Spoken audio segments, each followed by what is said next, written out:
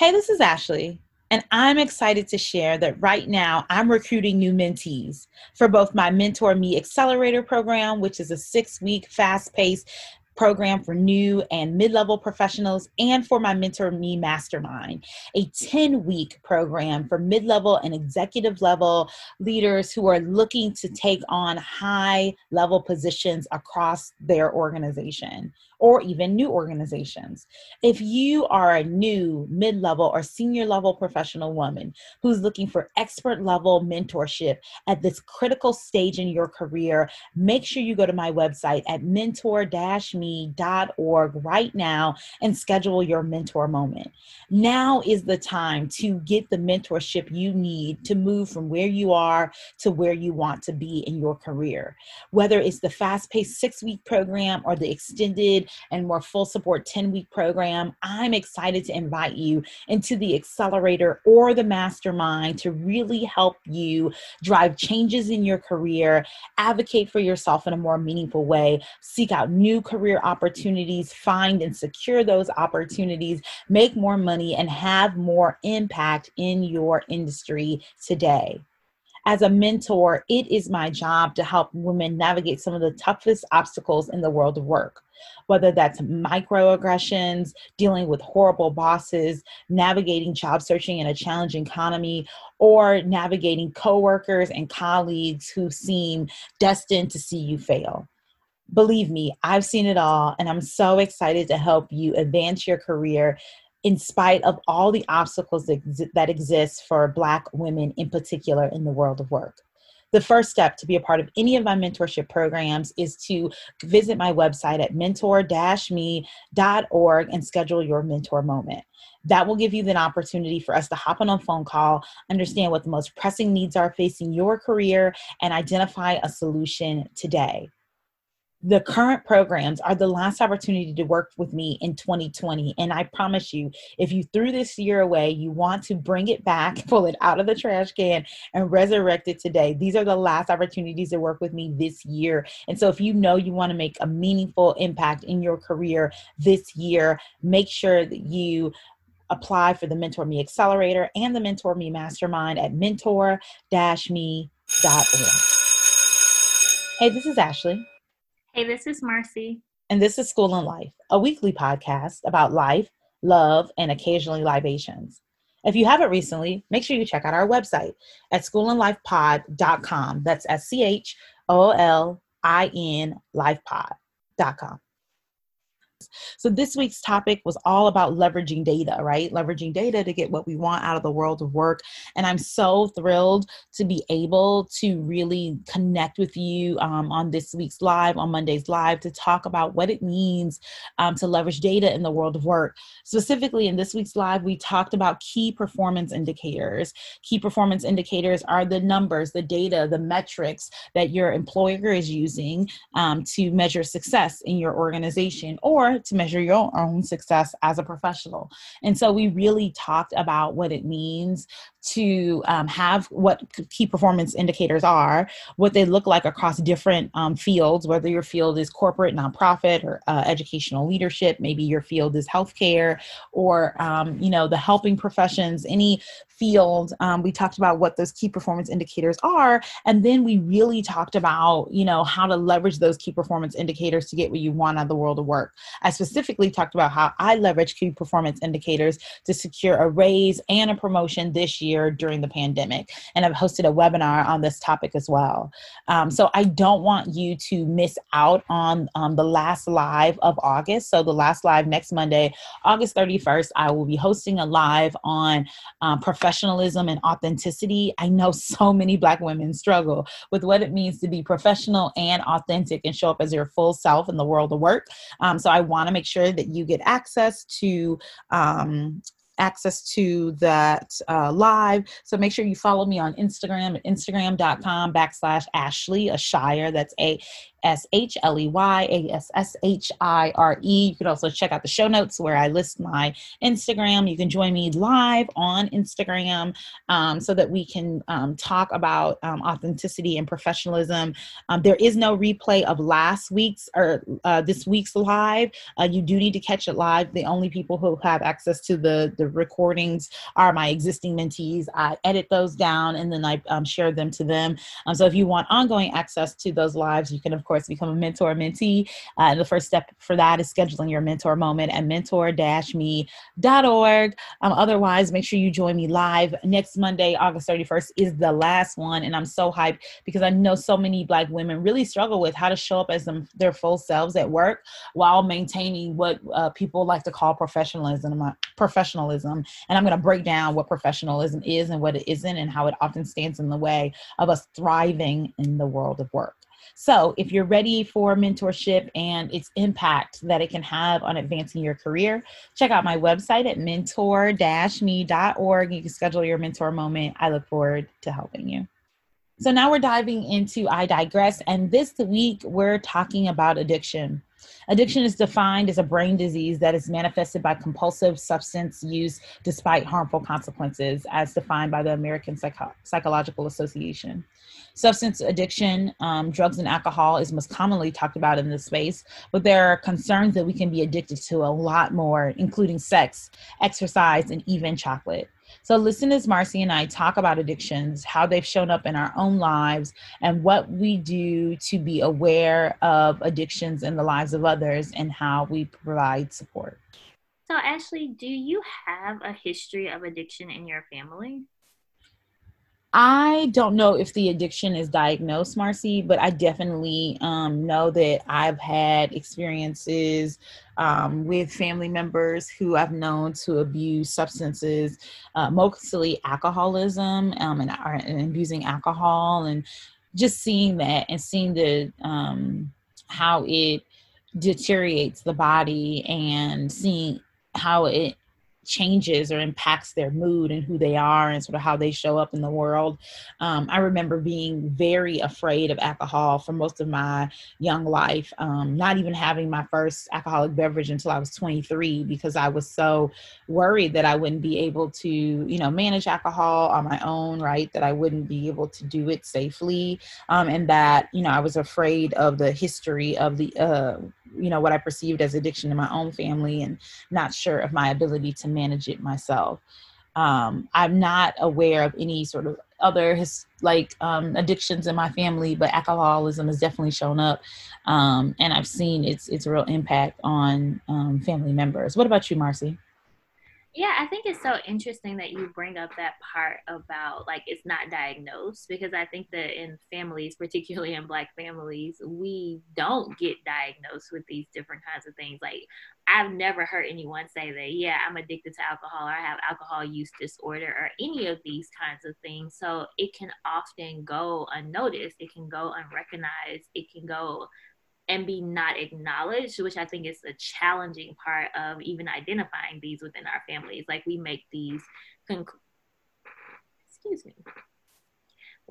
conclusions about what we're perceiving or what we think is going on, and they have harmful consequences and damaging effects on our families, but we don't necessarily always have a label for it. And honestly, even thinking about the label and how stigmatized and how people try to avoid being labeled by things and how it doesn't allow people to get the proper treatment, those are kinds of some of the things I even think about with addictions and families.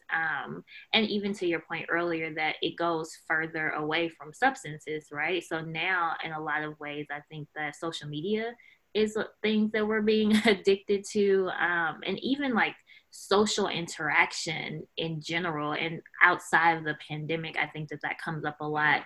I wouldn't necessarily say that I am addicted to anything or have been addicted to anything, but I definitely notice that pull to want to do certain things frequently or do certain things more often than is necessary or is healthy in some ways. And I think it's really important to acknowledge that when you have that pull, you check yourself if you can. Some things, when we're talking about substances, it does start to change the chemical the chemicals in your brain. And so it's not as easy to just say, oh, I'm gonna put it down. But definitely for those of us that aren't necessarily addicted to substances or aren't necessarily biologically addicted to things, it is important to notice, am I doing this a little more than it is in a healthy way? And see if you can start to pull a step or come back from that. Would you say that you're presently addicted to anything or have ever been addicted to anything?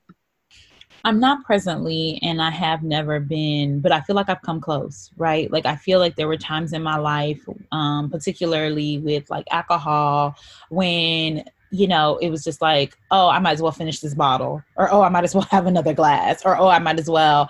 And it was definitely coping. It was, after a long day, and I'm using air quotes here, right? A long day at work, or like, oh, being a social drinker, but then drinking to the point of like, oh, let me just go to sleep and I'll wake up tomorrow and, see how everything is then, and really using it as more of a coping mechanism than, just like a leisurely thing to do, or really even liking the taste of, alcohol or whatever I was drinking. And I think one of the things that I'm grateful for is that one, like I have a history of what I believe is alcoholism in my family. So I was very like aware of that. So even when I started drinking, like I was really thoughtful about what I would drink and how much. And then when I felt like, oh, you're using this too loosey goosey is the only way I could think to describe it. Like I was like, oh yeah, like no more alcohol in the house, or like only, a one bottle at a time in the house, like just really limiting it, or only never drinking by yourself, always drinking with somebody else so that you have some accountability or whatever in that space. And I feel like that's helped. And I think that one of the reasons why I wanted to really bring this conversation to school and life is because just randomly I ran across a social media page called Black Girl Sober. And it was just an online community for Black women who are like doing sober living. And I was just, checking out their website or checking out their Instagram. And I was so like, it made me like very acutely aware that a big part of my social interactions have alcohol. And I wonder if if I had a sober friend or a friend who was struggling with addiction, how would they interact with me? How would that change our interactions? How would it change the way we connect? And would they feel like they could still be a part of my life and a part of our community if they didn't drink? And I was really like, I don't know why I got so wrapped up into it myself. And then I was really just like, because, it's like, oh, let's grab a drink, or like, oh, what you drink? I mean, it just falls so naturally off my tongue. And so I was really struggling with like, wow, am I insensitive on this piece? It's like when you learn about privilege and then you starting to think like, oh, I got so much privilege. That's how I felt about like alcohol. Like, wow, like this is such a big part of your life. And not that I'm even drinking all the time. It just is a part of my social life, I guess. And so it made me think like, what are the primary signs of addiction, right? And like, is there anyone in my life who might struggle with addiction, and how am I like enabling or support, like enabling that addiction, or how can I maybe do better at like being supportive of them, moving away from addiction and into sober life. So, Marcy, can you talk a little bit about like some of the primary signs of addiction and sort of how that shows up? Sure. And I would just like to give a disclaimer that this is not my area of expertise or my specialty. And so this is just like general knowledge that I know. One of the key signs for addiction and what we consider to be like a substance use disorder is cravings. So when you have been using something, because we're not just talking about alcohol, we're talking about drugs, we're talking about weed. Weed can be an addiction. We're talking about social media, we're talking about porn. When you're craving it, when you haven't had it in a while, but you feel very, you really want it, you desire it a lot, and you don't feel like you have a lot of control over whether or not you get it, that can be a sign of addiction or a substance use disorder. Another one is tolerance. So when you have we're going to specifically talk about substances with this. If you have a substance and it takes longer for you to get that high or for you to get that buzz. So if you're used to like coming home and having a glass of wine, and then within a month, it takes like 2 to 3 glasses of wine to get that same experience that you had a couple of weeks ago. That means that your tolerance is increasing, and that can be a sign of addiction. One of the ways that we diagnose an addiction is when it starts to impair your occupational functioning, your social functioning. any kind of functioning that you're engaged in. So for example, if you're drinking so much that you're constantly missing work, or if you're using substances and going to work even though you know that that's dangerous, those are signs of addiction. And really that piece about I feel out of control and I feel like I can't stop it, that's a really big part of it. One of the things that one of the psychiatrists that I used to work with would do is ask her clients, can you go 30 days without using this substance? And if you can't go 30 days without using something, chances are you might be addicted to it. Some other things to think about is like whether or not you've tried to cut down or felt that you should cut down. That's something to think about. Whether or not people have criticized you about your substance use or any of these other behaviors, those can be signs. Feeling bad or feeling guilty about whatever it is that you might be addicted to, hiding whatever it is that you might be addicted to, or if you have to like use that substance. So I know a lot of people, the first thing that they do in the morning is they roll over and they grab their phone and they look at social media. Do you have to do the thing first thing in the morning to get your day started? So those are kind of like a very broad, general way of thinking about addiction and whether or not that's showing up for yourself or for someone that you know. Yeah. And I think that, like that's so helpful, like the tolerance piece and the like, can you go without it? It just, you need to start your day. It's the dependency that, like what I'm hearing you say, like it's the dependency that leads to addiction, or that is a sign of the addiction. And, I haven't personally gone, like sat with someone through addiction. But I can just imagine, that I hear stories of friends who've done that, who have parents, right, who abuse some type of substance and have an addiction, and just the pain that I see in the eyes of others as they like help loved ones navigate addiction, and how I've seen it tear apart families and distant siblings, and just all of that is so triggering. And I think it's so impactful, right? Because addiction, and I think you mentioned this too, Marcy, like it doesn't just impact the person who is addicted, it impacts the entire family, the entire community. And so, for anybody out there who has a loved one, who has a friend, who has a partner who is struggling with addiction, my thoughts and prayers are with you as you sort of navigate that, because I can also imagine addiction can lead to abuse, right? So like this idea that like, don't leave me here, I'm trying, you don't understand what it's like. Like I can just imagine the guilt and shame that comes with trying to be a caretaker of somebody that has an addiction, as well. And, the blaming, the finger pointing, and all of that comes with that. So I could just imagine the struggles with that. Marcy, in your practice, right? Like, have you ever helped anyone sort of help support someone through addiction, and what kind of advice or support do you provide them? Yeah, because a lot of times substance use can be co-occurring with trauma, and with a lot of concerns that people present with, it's definitely been a part of the work that I've done. Again, this is not my area of expertise. This is not the work that I specialize in, but definitely helping people to, well, let me back up. One of the things that is really important to me is figuring out where people are and what their level of motivation is to make these changes. And so even for people who maybe present with a different mental health concern and the substance use is there, I don't jump in with, you have to go completely abstinent, or you have to completely abstain from anything. I really do try to meet people where they are and figure out like, what is the next step that you can take, especially when it's not, like you said, this violent or abusive kind of environment. If there are smaller steps that people can take rather than it just being a cold turkey kind of thing, I try to meet them at that place. And then we also try to talk about like the environment that people are in. If you're, like you said, if your social engagements are at the bar all the time, if that's the only place that you have interactions with people after work, we might want to think about how can we get you in a different environment? How can we take you to a coffee shop as opposed to being at the bar? Really kind of looking at lifestyle factors and seeing if there are different things that we can change around those.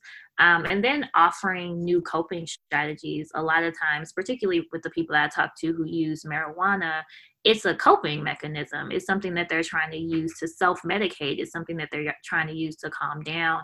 And even though I'm very, very honest with people about this new thing that we're trying to introduce is not going to get you the quick high that you're looking for with marijuana or with any other substance that you use, but we can start to incorporate new things that might help you to cope with your situation that's going to be healthier and it's not going to be damaging to your health. So those are kind of some of the things that I really do try to focus on with people. And the more that it feels collaborative and we feel like we're working towards something together, the more successful it is with people. And I think that that's really important in doing this as well. A lot of times addictions, regardless of what they are, can shut people out. Like it can be isolating and people can feel very alone in it. But knowing that they have someone with them to support them and encourage them can often be one of the biggest motivating factors to be able to overcome something like that. Have you ever helped someone just in your personal life who's struggling with addiction? I haven't, but I can empathize. And I love the collaborative nature for which you like approach your work, with people. And I do think like I've always heard therapists say that like, it has to be together. It's a joint venture. I provide strategies and support, but you have to sort of be willing to do the work. And so that definitely resonates with me just from my experience with therapy, but then just also in just life, you have to sort of be willing to do the work with guided supports from a licensed professional. And I wonder sometimes too, if Black people, if women, if, people who are sort of high achieving and are really committed to the work, who are busy, are we more susceptible to addiction than anyone else? I think I see a lot of my mentees really being addicted, I would assume, to like success or credentialing, right? Like this constant, like I got to have another credential, I got to get another degree, I got to do this, I got to do that. This dependency on achievement in a way that I think is unhealthy, and really I'm encouraging folks to focus less on achievement and more on impact. But I think that's hard for a lot of people to grasp. Do you think that there's something about the demographic we serve, right? So women, in their, late 20s, early 30s, thinking about life and something that makes us more susceptible to addiction than others? That's a really great question that I hadn't really considered before. But what I will say is, I think that a lot of times addiction comes from, there are lots of factors. And so there can be a genetic component. There can just be, but I also think that the environmental component plays a really big part in it. And oftentimes, not 100% of the time, but oftentimes we come from environments that have a lot of struggle or have a lot of like uncertainty, unpredictability, instability. And that can tend to lead itself to more addiction. I also think that because of what we talked about earlier about it not being acknowledged, is that there's so much that we don't know. So then we have these experiences that we're having because the other people haven't talked to us about them. So we don't know what we're doing. But if we had known that there was a history of addiction in our family, maybe we would be more mindful of those behaviors. So I definitely think that the stigma plays a part in it. But also kind of going back to that instability piece is that oftentimes addiction are sprouted from a place of trying to be in control of something, particularly when I think about like exercise and eating and things of that nature. And so if you're in an unstable environment, chances are you're going to be looking for things that you can control. And then it just spirals into, oh, this feels really good. Like this is something I can control and it feels really good, until it's out of control. So I don't know that it necessarily makes Black women or Black people more susceptible to it, but I do think that a lot of those environmental factors really can play a big role in enforcing that. Indeed.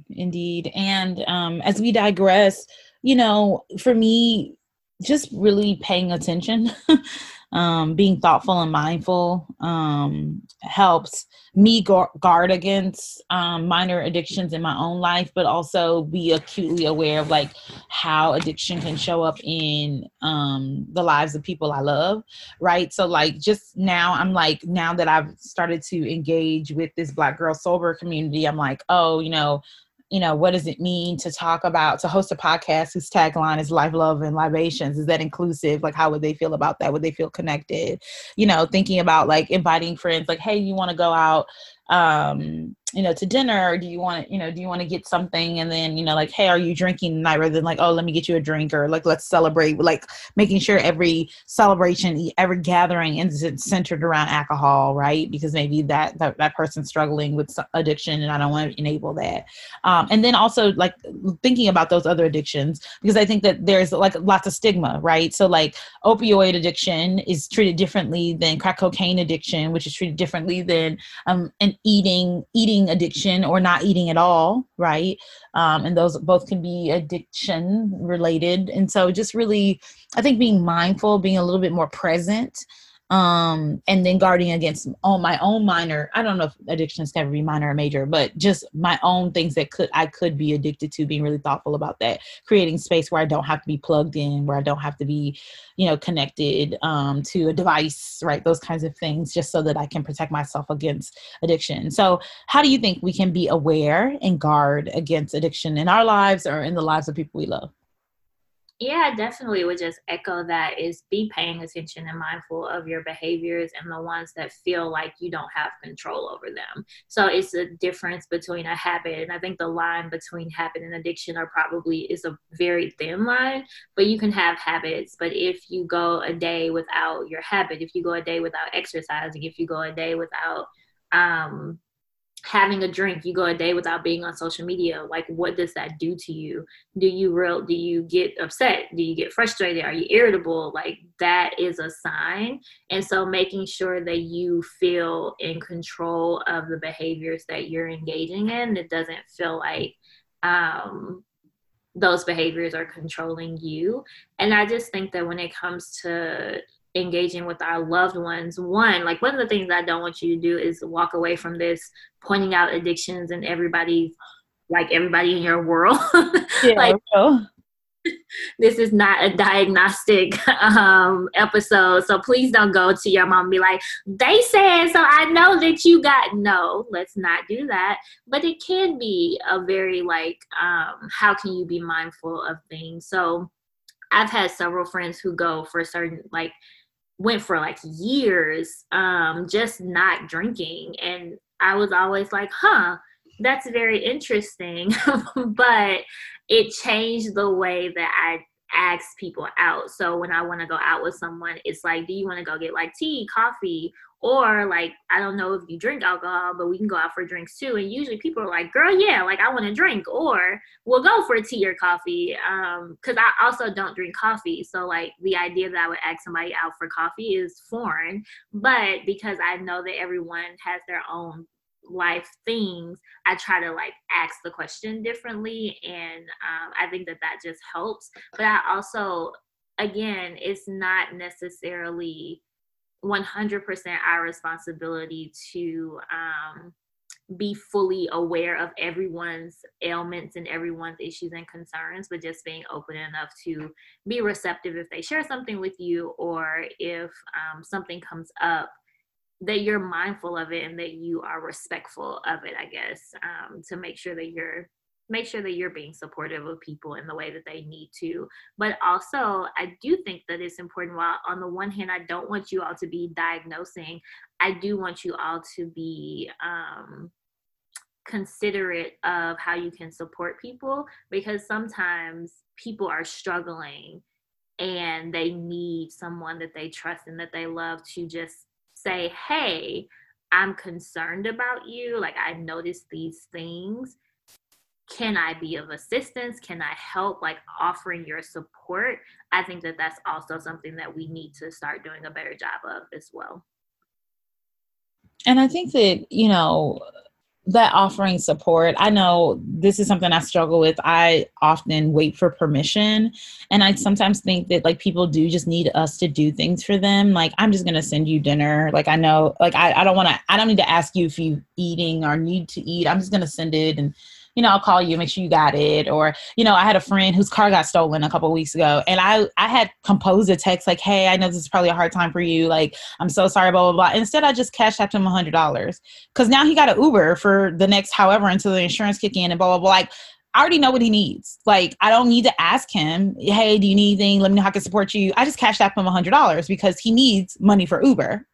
Like, or maybe he don't even need it necessarily, but like that would be helpful. Right. Or like maybe he just now he like really he wants to get some ice cream, but he thinking I need to save my money so I can figure out how to like put a down payment on a new car. And I just want to get him some ice cream. Like, you know what I'm saying? So like, I'm really just trying to lean into doing stuff that I know, quote unquote, people need, or like I can just go ahead and make the safe assumption without like waiting for permission. And I invite you to do the same. You got to send nobody $100, but send them 12 and be like, go get some ice cream or go take a nap. I'll pay for this hour or something. I don't know. Just so that they can feel supported. You don't always have to ask for permission. So, and we digress. Next up is All Black Everything. Marcy, what do you have for us this week? So this week in All Black Everything, it'll be quick, but I just found out something that I'm super excited about. So I know that I've talked about my love for books on this show, and I can't remember if I've talked about the Ratchet books collections that I've read in the past. I think we talked about Zane, but I'm not sure if we talked about Sister Souljah. But if you don't know who Sister Souljah is, go read The Coldest Winter Ever. I cannot believe that you went your entire can't believe you go your entire life without reading The Coldest Winter Ever. But if you haven't, if it was something where you were like, blaxploitation, and you didn't read it as a kid, please go read it, because Sister Souljah is releasing the sequel to The Coldest Winter Ever next March. It is called Life After Death. It is currently on pre-order. If you want to get the hardback, it's $27 on Amazon, but you can also get the audiobook, the ebook for half the price. I am excited. I will be placing my pre-order because The Coldest Winter Ever was one of my favorite books as a kid, and I cannot wait for the sequel. So definitely, if you are a Sister Souljah fan, head over to Amazon or wherever you purchase your pre-orders from, sign up so that in March we can maybe convince Ashley and our book club bestie for that to be our book club book of the month. Ashley, did you read Coldest Winter Ever when you were younger? Yes, I was way too young to be reading that book, but yes, I definitely did read it. A literal instant classic. Cannot wait for the sequel, and there's no convincing. Bree and I are on top of it. I think we're trying to decide between Dangerous Prayers and Untamed for the September book club. But Coldest Winter Ever sequel has to be a part of our 2021 collection. So I'm all on top of it for sure. Awesome. I will definitely have to join in that month. So definitely y'all go get your pre-order on for the sequel to Coldest Winter Ever, Life After Death. And that is it for All Black Everything. Thanks, Marcy. And last but not least is TVT. I'm flipping it over to Marcy. She is going to talk about a Black cinematic classic, one that I have not watched enough episodes of, but Marcy, I know you're a fan. So I'll let you just take it away in whatever way the game leads you. Yes, isn't that so perfect? So yes, I have been binging on The Game all weekend. The Game is literally one of my favorite Black television shows. It has all of the feels. It is also super offensive in a lot of ways that I am trying to like reconcile and remember that it was like 2005 or something ridiculous. But it's so good. So if you don't know about The Game, which again, where have y'all been? It is a show about a couple. The woman is in med school, is Tia Mowry. She's in med school and she follows her boyfriend, love of her life, to San Diego because he is a rookie football player for the San Diego Sabres. And they're in love and they're happy and they're trying not to give into this this fame world of being a football star and his girlfriend, but she gets sucked in, he gets sucked in, and the drama pursues. But it's also like, it also just speaks a lot to relationships. It speaks a lot to girlfriend friendships. It speaks a lot to guy relationships. It speaks a lot to forgiveness and love and whether or not you can forgive someone. It speaks to betrayal. And all of these just themes that happen in our everyday lives. But spoiler alert, it also triggers me. So this is why I have such a strong reaction to Insecure, is because there's a baby that pops up. There's always a baby that pops up. Every time we are trying to get back on a good foot, a baby pops up. And I realized that the reason I had such a strong reaction to Insecure is because this is what happened in the game. And it broke me down, and it always breaks me down, and it makes me frustrated. And I just want them to come up with a different plot and a different storyline. But I think that in a week, we've watched 2 seasons, and these are not short seasons. They're like 20 plus episodes a season. So we've already watched 2 seasons, and we have 1 more season. I'm still conflicted about whether or not I'm going to watch the BET version. I didn't realize that there were so many different like actors in the BET season. So like Brandy is on the BET season, Jay Ellis. Man, there's some other people that are like big name people. But I'm like, oh, okay, I might consider possibly looking into it. But right now, I'm just gonna finish off my 3 seasons that I know and love deep down in my heart, and then we'll consider whether or not we're going to go past season 3. But I'm excited and I love it. And I'm still excited about Netflix and all these Black shows that are coming out. Girlfriends is up next. Can't wait for Girlfriends to air on Netflix. But just, if you have not watched the game in a while, if it's been, or if you've never seen it, Ashley, all of the episodes, please watch it, because it's just such a good time and it makes me feel good. And I wonder, is this one of those situations where art is imitating life, or is life imitating art? Because I don't know a baby to just be popping up like this, you know? And so I'm like, where does this storyline come from? Because you're right. So often it pops up and, you know, it's predictable at this point. We're like, you know, like you said, let's give us a different storyline, like give us something different. So I'm eager for something different too. I hope that we get that in the next episodes or next seasons of Insecure for sure. See what comes of this baby. And I definitely am going, I feel like that's like happy, that's like joyous, that's like a good vibe. So we need more good vibes. So I definitely am going to lean into watching the game this fall, before fall TV comes back too. So it's the perfect time to dig in. And that wraps up this week's episode of School and Life. Thank you so much for listening. It's hard to believe we are fully into, finishing the 3rd year of the podcast, going into year 4. We're excited for what we have for you for the remainder of this fall. 1 more episode in August. So check out our next week's episode on August 31st. And we'll talk to you then. Have a great week. School's out. Class dismissed.